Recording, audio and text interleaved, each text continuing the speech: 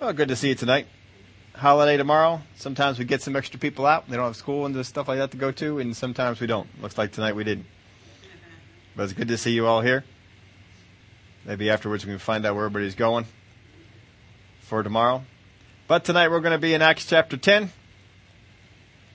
And we're going to pick up here in verse 1. We just had a couple of miracles that had gone on. Revival had been spurred because of them. And now we move here. Some of the things that Peter's been bouncing around here, getting called to a few different places. And so he's in Joppa. We talked about him being at the home of a tanner and what that was.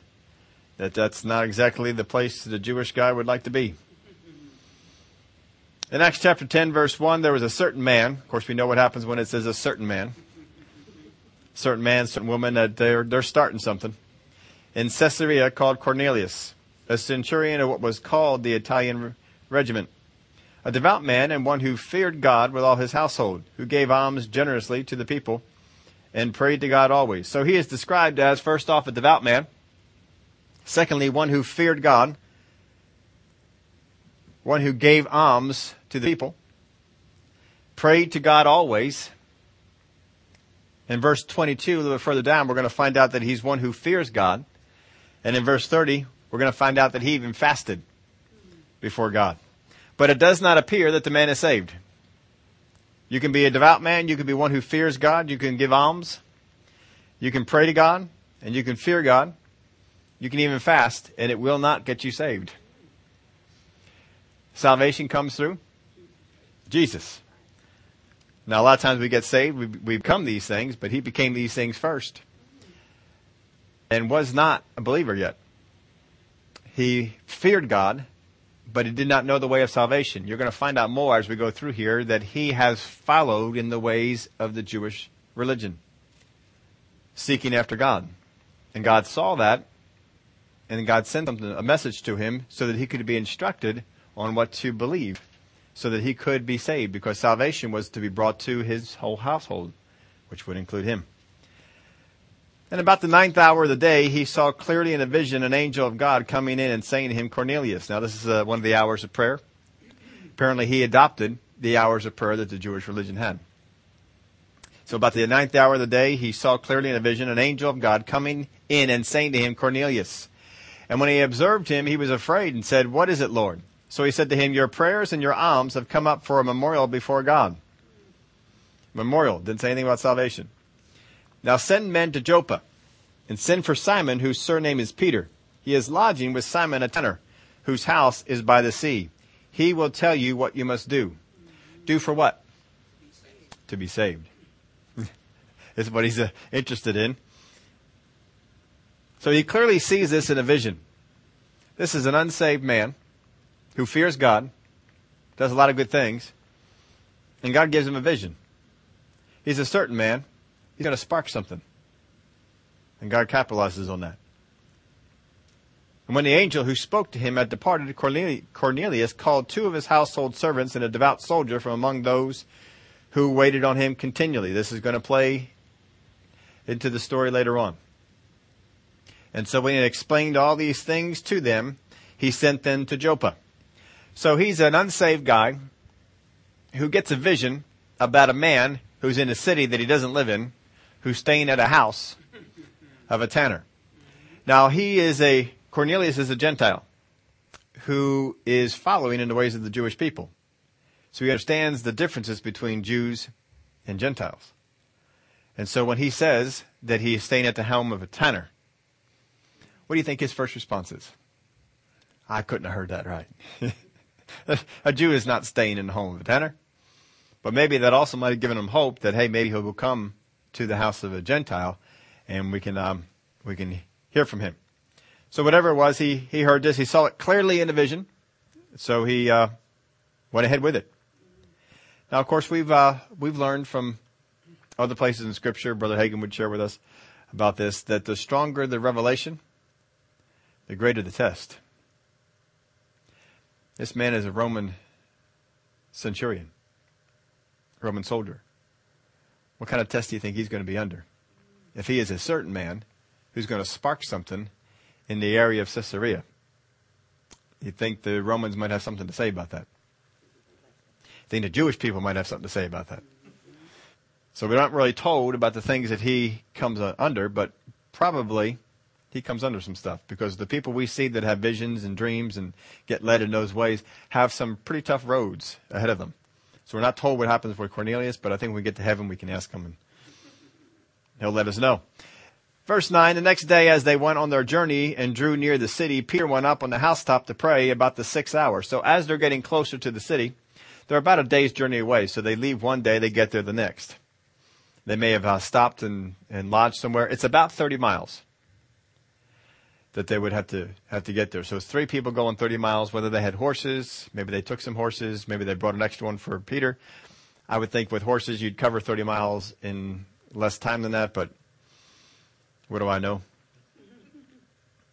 I really don't understand taking more than a day I think if you leave in the morning, you should be there by the afternoon. But that's just me. The next day as they went on their journey and drew near the city, Peter went up on the housetop to pray about the 6th hour. Then he became hungry and wanted to eat. But while they made ready, he fell into a trance.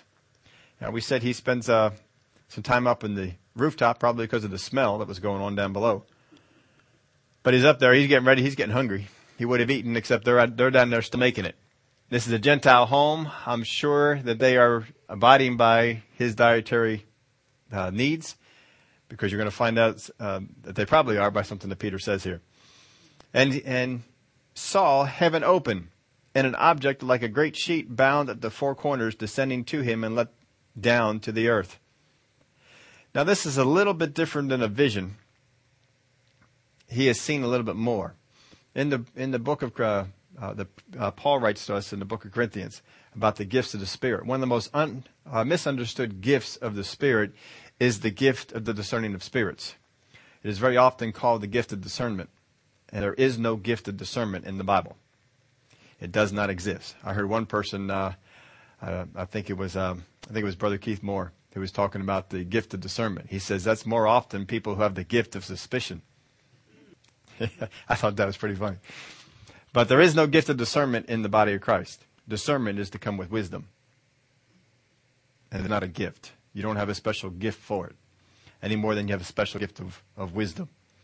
There's not a gift of wisdom as a spiritual gift. It comes by, we get revelation, we get discernment, we get things like that, and that helps build that up.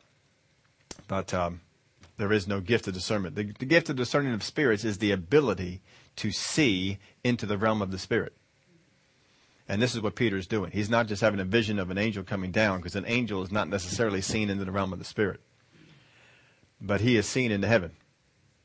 He is down there on earth, and he is seen into heaven. And he's described as being in a trance. It's described as a vision. But he saw heaven open. If you saw heaven open, you're down here on earth. He's still on the rooftop. And an object like a sheet bound at the 4 corners descending to him. That's amazing. How far away is heaven? But he saw it leave heaven and come to him. I think if we saw if something left the moon, we would not see it. So something more than natural forces are going on here.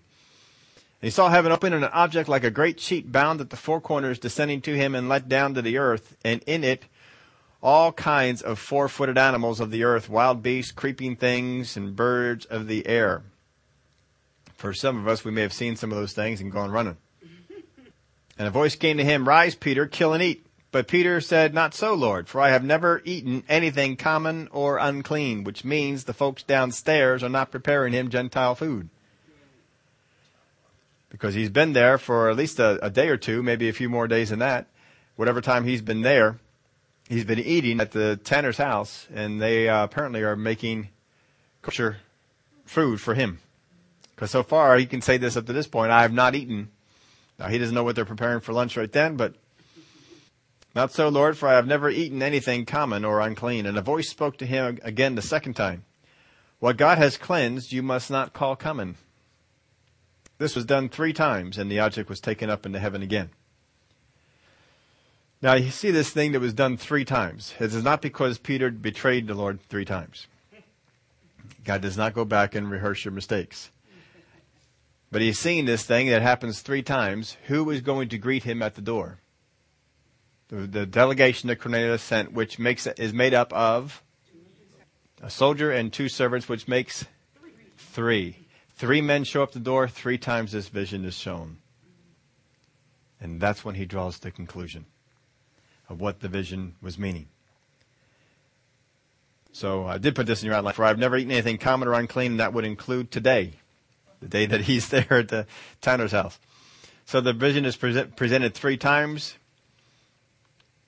regarding the people that were going to be coming. Again, it's all about the people coming. He waits until just before they get there. He's watching them the whole way. They're right there, right there. All right, now we got time. Let's go in there with the vision, and we'll have just enough time to do the vision. He'll think about it for a little bit, and then we'll come to the door. Now, while Peter wondered within himself what this vision which he had seen meant, which means if he's pondering what the vision meant, then the vision doesn't mean what it says on the surface. What's the vision say on the surface? Go out and eat anything you want to. If he is pondering the meaning of the vision, then the meaning that you would get from seeing the vision is not the right one. We'll get more into that here in just a little bit. So Peter wondered within himself what this vision which he had seen meant. What's the meaning of this? What is God trying to say to me? He's not trying to tell us, go out there and kill some buzzards and eat them up. And I think I put it in your outline there somewhere, Leviticus 11. If you ever want to go back and find out all this stuff about the unclean animals, that's in Leviticus 11. It also describes those who touch the carcasses of these animals, that they are unclean until evening and so forth, and all of the things required for them to be clean, so forth. That's why the tanners were not a popular thing for a Jewish person to be doing. But you can read that on your own if you want to. Now, while Peter wondered within himself what this vision which he had seen meant, I think sometimes we need to do that more, because sometimes people get something from God and they take the surface meaning, the simple meaning, and they run with it. And sometimes we need to just ponder and meditate on some things and let the wisdom of God soak in. This is what Peter is doing. He's not just running off saying, hey guys, I can eat anything you want. Throw it on out. That's not what God's trying to tell him. It has nothing to do with the lunch being prepared downstairs, but he's hungry, they're fixing lunch. Could you not draw that conclusion? And that would be just as stupid as the disciples saying, we forgot to bring bread. I think Peter went through that before, and he says, I'm not going to take a simple meaning out of something that God has told me again. Now we're going to ponder this. We're going to let God deal with me. What does this mean? So while he is meditating on what this means, behold, the men who had been sent from Cornelius had made inquiry for Simon's house and stood before the gate. And they called and asked whether Simon, whose surname was Peter, was lodging there. While Peter thought about the vision, the Spirit said to him, behold, 3 men are seeking you. Isn't that great? You don't need a doorbell, don't need an intercom system. The Spirit of God says, hey, 3 guys are downstairs looking for you. Arise, therefore, go down and go with them, doubting nothing, for I have sent them. Now, if God says, I've sent them, then he's not to ask any questions. If God says, I have sent them, and God is saying, don't ask them any questions, go. Doubting nothing. So when they come, don't try and screen this out. Don't try and figure out, should I be doing this? I'm telling you, they're here. I sent them. Go with them. These are Gentiles. We're going from one Gentile house to another Gentile house. Then Peter went down to the men who had been sent to him from Cornelius and said, yes, I am he whom you seek. For what reason have you come? And they said, Cornelius, a centurion, a just man, one who fears God and has a good reputation among all the nation of the Jews, was divinely instructed by a holy angel to summon you to his house and to hear words from you. And he invited them in and lodged them. Of course, this isn't Peter's house. But he invites them in and says, you can stay here with me. And Simon probably said, yes, that's fine. Sure. So he stays there with them. So we got 3 more guests there. So, they're fixing lunch right now. We got 3 more for lunch here. So they cook up more, whatever it is they're cooking. Of course, these are Gentile folks, so it's probably a little bit easier to find something around the house to give them. Then he invited them in, lodged them. On the next day, Peter went with them, and some brethren from Joppa accompanied him. So he didn't go alone. Some folks from Joppa had gone along as well. God didn't say they couldn't go. God didn't say that they should go. There was just seemed good to Peter to bring them along. They wanted to come. He said, that's fine. So they came. Verse 24. The following day they entered Caesarea. Now Cornelius was waiting for them and had called together his relatives and close friends. As Peter was coming in, Cornelius met him and fell down at his feet and worshipped him. But Peter lifted him up, saying, stand up, I myself also am a man. So Cornelius, he just doesn't know really what to do. He sees someone that God sent, has a vision. God says, go get this guy. He's 30 miles away. That means of all the people in the area, you got to go 30 miles away to get someone who can do this. That tells Cornelius this guy's important. We had to go. We had to get him. God told us you by name. That's got to move on them a little bit there. And we see that as soon as they come in, they all, Cornelius fell down at his feet and worshipped him. Now Cornelius, he is the ruling body basically in this group of people. And he bows down. I don't know if that had a cascading effect and everybody else bowed down as well, but I would think it certainly could have been. But while he's waiting for them to come, he goes and he gets all his relatives and all his close friends. This man is not embarrassed by his stand or his love for the Lord, his pursuing the Lord, and he brings all of them in to hear these words that are said. So Peter lifted him up, saying, stand up, I myself am also a man. And he talked with him, and he went in and found many who had come together. So he's thinking he's going to Cornelius, maybe a few people, and he walks into a small crowd. Okay, I wasn't quite aware there was going to be this many people. But it's all right. We're still good. Then he said to them, you know how unlawful it is for a Jewish man to keep company with or go to one of another nation. But God has shown me that I should not call any man common or unclean. Now, you remember when Jesus was at the well, what was the impression of the woman at the well? You don't have any dealings with us because we are not pure Jewish people. And you'll find other areas of scriptures where this had gone on as well, where the Jewish people would not have any dealings with them. And Peter even falls in this later on, that he starts eating just with the Jewish people when the folks from the Jerusalem came on by and so forth, and he was rebuked by Paul. So where is the commandment? This is what I put up on Facebook if anybody didn't get up there and see that. Where is the command? What is the basis for Peter saying, you know how unlawful it is for a Jewish man to keep company with or go to one of another nation? What is the basis of the command? What is the basis of the law? Anybody see the thing and try and look it up? All right. There is no law in the Old Testament. There is nothing in the Old Testament that even refers to it. But Peter says it is unlawful. So it's one of the laws made by the Pharisees that has so ingrained itself in disciple Peter that he can't get free of it. Even though he's followed around Jesus all this time. He's seen Jesus and the things he would do. He will not leave this.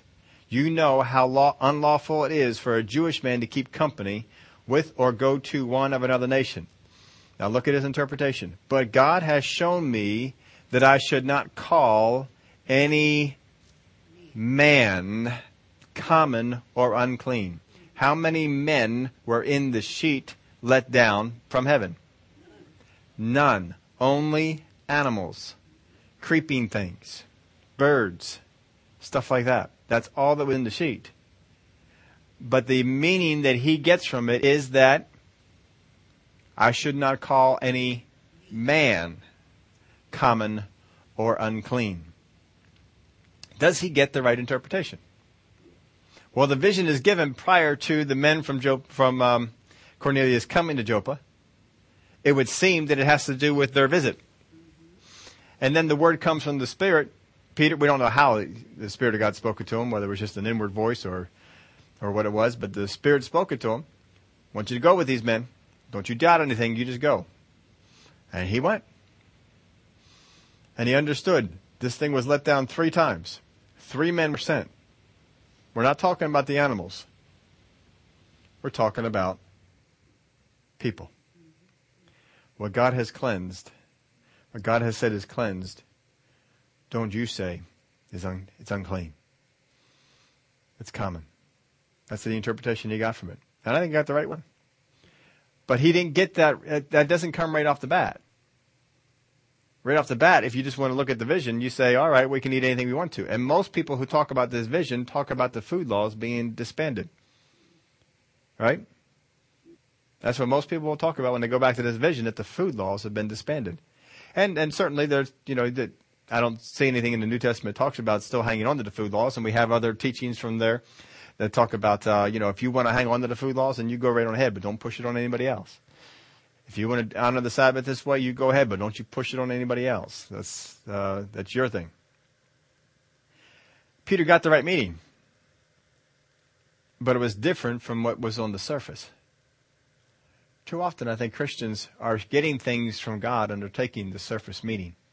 They're taking the simple meaning. They're not getting what God is trying to say. We need to find out what it is that God is trying to say. Peter spent some time. He pondered it. He thought about it. He let God speak to him about it. And when he saw all the events unfold, he said, oh, this has to do with this. All right. And he drew a right conclusion, and he came out there with that. We got to make sure that when God speaks to us about a vision, when God gives us revelation, we don't just take the surface meaning. It's imperative that we get the right one. If Peter gets the wrong message here, kind of messes up the rest of the story. So he says, but God has shown me that I should not call any man common or unclean. Therefore I came without objection as soon as I was sent for. I asked then, this is great, for what reason have you sent for me? For what reason have you sent for me? Why did you send for me? Well, we sent for you because the angel told us to. He said you're going to have something to say. And apparently that's not the case. Because you're asking us what we want you to say, and we're asking you what does God want you to say. So Cornelius said, 4 days ago I was fasting until this hour, and at the 9th hour I prayed in my house, and behold, a man stood before me in bright clothing, and said, Cornelius, your prayer has been heard, and your alms are remembered in the sight of God. Send therefore to Joppa. Call Simon here, whose surname is Peter. He is lodging in the house of Simon, a tanner by the sea. When he comes, he will speak to you. So I sent to you immediately, and you have done well to come. Now therefore, we are all present before God to hear all the things commanded you by God. So Peter is saying, what do you want me to answer for you? And Cornelius is saying, what did God tell you to tell us? So we're stuck here. Peter's thinking, all right, God told me to come here. He didn't tell me anything to say. That's got to be a tough position to be in. I know God told me to be here. I had the vision. I had the Spirit of God say, go with the men. I came with the men. I'm expecting them to ask me some questions, and God will have me give the answers to them. But they're not asking me questions. They're saying, what has God told you to tell us? And God, you haven't told me to tell them anything. That has got to be a scary thing for Peter. Man, what are we supposed to be doing here? What's going on? And just imagine this. If you're Peter, and all this miraculous stuff has come up, and now you're at the moment of truth, and they say, what has God told you to tell us? And God has told you nothing. Nothing. And you ask, what did you want to ask me? All we're asking you is, what has God told you to tell us? Okay, but do you have questions about things? What is it that you want to know? They're expecting him to have something from God. I got a couple of translations on verse 33 for you. Here's the message. So I did it. I sent for you. And you've been good enough to come. And now we're all here in God's presence, ready to listen to whatever the Master put in your heart to tell us. The Amplified puts the last part of it this way. To listen to all that you have been instructed by the Lord to say. The New Living Translation says, to hear the message the Lord has given you. The ESV says, to hear all that you have been commanded by the Lord. Another translation says, to listen to everything the Lord has ordered you to say. So they're expecting, all right, you got something from God. Give it to us. And Peter says, I'm here. I did what God told me to do. I did what you asked me to do. Now what's next? And they don't know. Now you could just shut down the whole move of God right here. People could say, well, I didn't get anything, and leave. Or just sit down and say, well, I'll have to go back to God and see what's going on. They're not expecting that. They're expecting that, hey, we got everybody here. We got the whole meeting. We're ready. We're all here in the sight of God. We're all here. God called us together. I got all these folks together and told them about the great vision God had done, and that you were coming, and that you would be at this house, and we sent for you, and you came, and it's really good that you came. And we're kind of at an impasse. But fortunately, Peter has been in this situation before. And in the next verse, it just simply says that Peter opened his mouth. A lot of times, in the earlier years, he opens his mouth, he got himself in trouble. And he may have even remembered some of those times when he opened his mouth and that he got himself in a little bit of trouble. But he doesn't here. He opens his mouth and he begins to tell them the things they need to hear. And we'll see the Spirit of God moves and people get filled with the Spirit. The news of it travels back to Jerusalem. The folks are upset at first. And then Peter tells them, hey, this is what's going on. This is what happened. And they said, all right, if that happened, then they got excited about it. And other things will come from this. Good things will come from this. And it all started because Peter didn't just sit down and say, I didn't get anything on that. I'm just here. There are times that we will walk into situations that God has put us into. And God has not told us what to say. And we need to just open our mouth and speak the things that He will inspire us to say. That's not for the novice. And Peter's not a novice in the things of God. He's been walking in some pretty heavy-duty stuff in the last number of weeks and really moving in the realm of the Spirit. So he opens his mouth and he lets God speak. Remember, Jesus taught them, he said, when you are brought before people, when you're brought before judges, and you're brought before the authorities, don't wonder about what you should say. For in the moment that you need it, I'll tell you what to say. I'll tell you what to say. You'll say it like this. That's why hypothetical such situations, people try and say, well, if you were in this situation, what would you do? What would you say? Is ridiculous. Because you don't have the aid of the Holy Spirit. When you are in that situation, the Holy Spirit will give you the options. He will give you the things to do, the things to say. He will inspire you at that moment. Don't lose any sleep over what happens when this goes on. What happens when this happens? What do we do at this time? What if people ask me about? We just don't need to worry about it. God will take care of us. And just as Peter here, he's just going to open his mouth and speak, and things are going to come out, and it's going to minister to the people there. What he says is not really profound.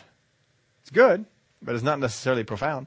Well, but it has an effect on them, and the Spirit of God moves, and the people get filled with the Spirit, and they start speaking in tongues. And that's a pretty open group, because I don't know that they've seen anybody speak in tongues up until that point. They did. But here we got this question here. Is Cornelius saved? Well, he's seeking after God. He fears the Lord. He gives alms. He does a lot of things. But we don't have that he believed in Jesus Christ as the Savior. Not that he wouldn't have. He didn't know. And I'm sure some of his prayers are, God, God, you tell me what I need to do to be a good servant of God. And so there's nobody in his area that can help him out with that. And so God says, send over there to get Peter. I know Peter will have the right thing to say for you. Peter's fairly close by. He's over there in Joppa. God's kind of moving Peter around, going from one city to another city, revival in this city, revival over here. Go get Peter. He's one of my closest guys right now. He's going to come in. He's going to speak some good things and help you out. They did. And already, we remember, he left one city. Revival is going on to go to Joppa. He gets to Joppa. Revival is going on in Joppa. That's why he's staying at Simon the Tanner's. And then people come to get him. I mean, most of the time, we kind of want to finish the revival. See the kind of Spirit of God kind of drop down a little bit. He just, all right, let's move on to the next one. And he goes up there, and now he's ministering in that area. Don't ever be fearful to move from this person to minister to this person, thinking, well, maybe the job isn't done. Don't worry about that. You go as God directs you. God will direct your path. God will move you from one thing to another. And just because you stumbled upon something in one area, got somebody healed, and all kinds of folks are responding to that person being healed, don't worry about going into another area where you don't have anybody healed, because God will bring somebody else along. You can get them healed. And God will start some things on there. And Peter never has to stay in an area too long. Some of these revivals we've had going on in this country, sometimes they stayed too long. And funny stuff started coming out. Weird stuff started coming out. Remember the Toronto one was one, and just it started out genuine, started out good, but then some weird stuff happened. They just kept staying there, and some other ones had gone on that way too. Don't be afraid to see that God's going to be here and move in a special way, and then He's going to go over here, and you need to follow along and just do what God says to do. He will help us out. Cornelius is not likely saved. Did a lot of things, sought after God, had his hours of prayer, fasted, gave alms, did all these great things, and got God's attention. And when he prayed, God sent a vision. All right, look, go and do this. He doesn't do this vision for everybody, but Cornelius was going to be instrumental in bringing the gospel into that area. And God sent him a vision. Because Cornelius is going to go through something because of the revival he's going to start. And God gives him this vision, I think, just to hold him through it. That's why God did it. Joseph and Mary, they had very strong revelations about what they were going to do. And they underwent a lot of persecution for what they had done. Peter, very strong revelation. And God says, he's going to see what kind of things. I'm going to show him what things he's going to have to suffer for my name's sake. The disciples all had some tremendous revelations going on in the ministry with Jesus that carried them through, because each one of them went through a time when their life was threatened, and many of them died serving God. God will be speaking things to us. Expect him to. And when he speaks something to you, don't just jump out and start telling everybody what it is he spoke to you about. You need to meditate on it. You need to mull over it. You say, Father God, am I getting the right thing from what you shared with me? We've all listened to people who have shared some things about what God told them, and you say, man, that is not right. It doesn't agree with Scripture. How'd they come out with that? You can't shake them from it because they had a dream, they had a vision, they had something remarkable come. Well, they didn't spend time to find out what the revelation was. You could have people that got this vision that Peter got, and they could have started the church of snake eating, the church of critter eating. All we do is eat critters and snakes and buzzards and all these different things. We're the church of the four-cornered cloth or something like that. They come up with a name. And that's not the meaning that God wanted to come out of there with at all. But you can't shake them from it because they had this tremendous experience, this great revelation. Any revelation that God gives us is worth us spending some time to find out, what is it? Am I getting this right? Mull over it with Scripture. Compare what you are learning, what you are seeing with what is written in Scripture, because it will agree with it. If it doesn't, chuck it. You got the wrong meaning out of it. It was imperative that Peter get the right meaning out of this and that he carried it out. And God did it. God waited until these guys are right before the door, because God says, I need Peter to understand that the vision I am telling him has to do with these three guys that are coming to the door. So he lowers it down 3 times and tells them in the Spirit, there's 3 people here, go with them. He goes with them. And finally he says, he's still pondering. We didn't find out that he heard from God what it meant. He was still pondering. And he saw the 3 people. He saw what was going on here. He says, this is what God was saying. God was telling me what he has called clean, I am not to call unclean. He came out with the right thing. And it really helped him. Unfortunately, Peter didn't hang on to it for too long. He let it go. He did get it back. He took Paul's rebuke and he did get it back. But this is an ingrained thing with him. He sees it as unlawful for a Jewish person to eat, socialize with a Gentile. How hard is it for him to stay at Simon the tanner's house? It's got to be a pretty difficult thing. He doesn't say too much about it, but it's got to be a pretty difficult thing. He's got to be having some hard time. You will run into people who would expect that you will have something to say to them from God. Don't back off from it. Speak what God puts in your heart. Speak what God says to you. They may not like it. They may not. That's not it. They may not always respond to it as well as Cornelius and his group did. They really responded to it well. It was really easy for Peter to say, yeah, I guess I said what I was supposed to say. But not always does that happen. Paul sometimes went into a city and spoke the things that God told him to say, and the response was not that good. Jesus went into some towns and spoke the things that he was supposed to say, and the response was not always that good. Just because you say what God says to say doesn't mean everyone's going to love you. Jeremiah, Elijah, these are guys who spoke what God said to say, and not everybody liked it. But you go on and you speak those things. Next time we get together, we'll find out the message he said and the revival that it sparked and the effect that it had in the cities around. Father, we thank you for the help that you give us, that you will speak to us all kinds of ways. Down in our spirit, you'll give us revelation. Sometimes even with dreams, sometimes with visions, sometimes with, as it was with Peter, with a discerning of spirits in operation, seen in the very heavens. Father, however it comes, we need to make sure we get the right interpretation and that we apply it in the right way. It's imperative that the message we take to the world is the message that you send us with. Thank you for the help that you give us on that. In the name of Jesus we pray. Amen.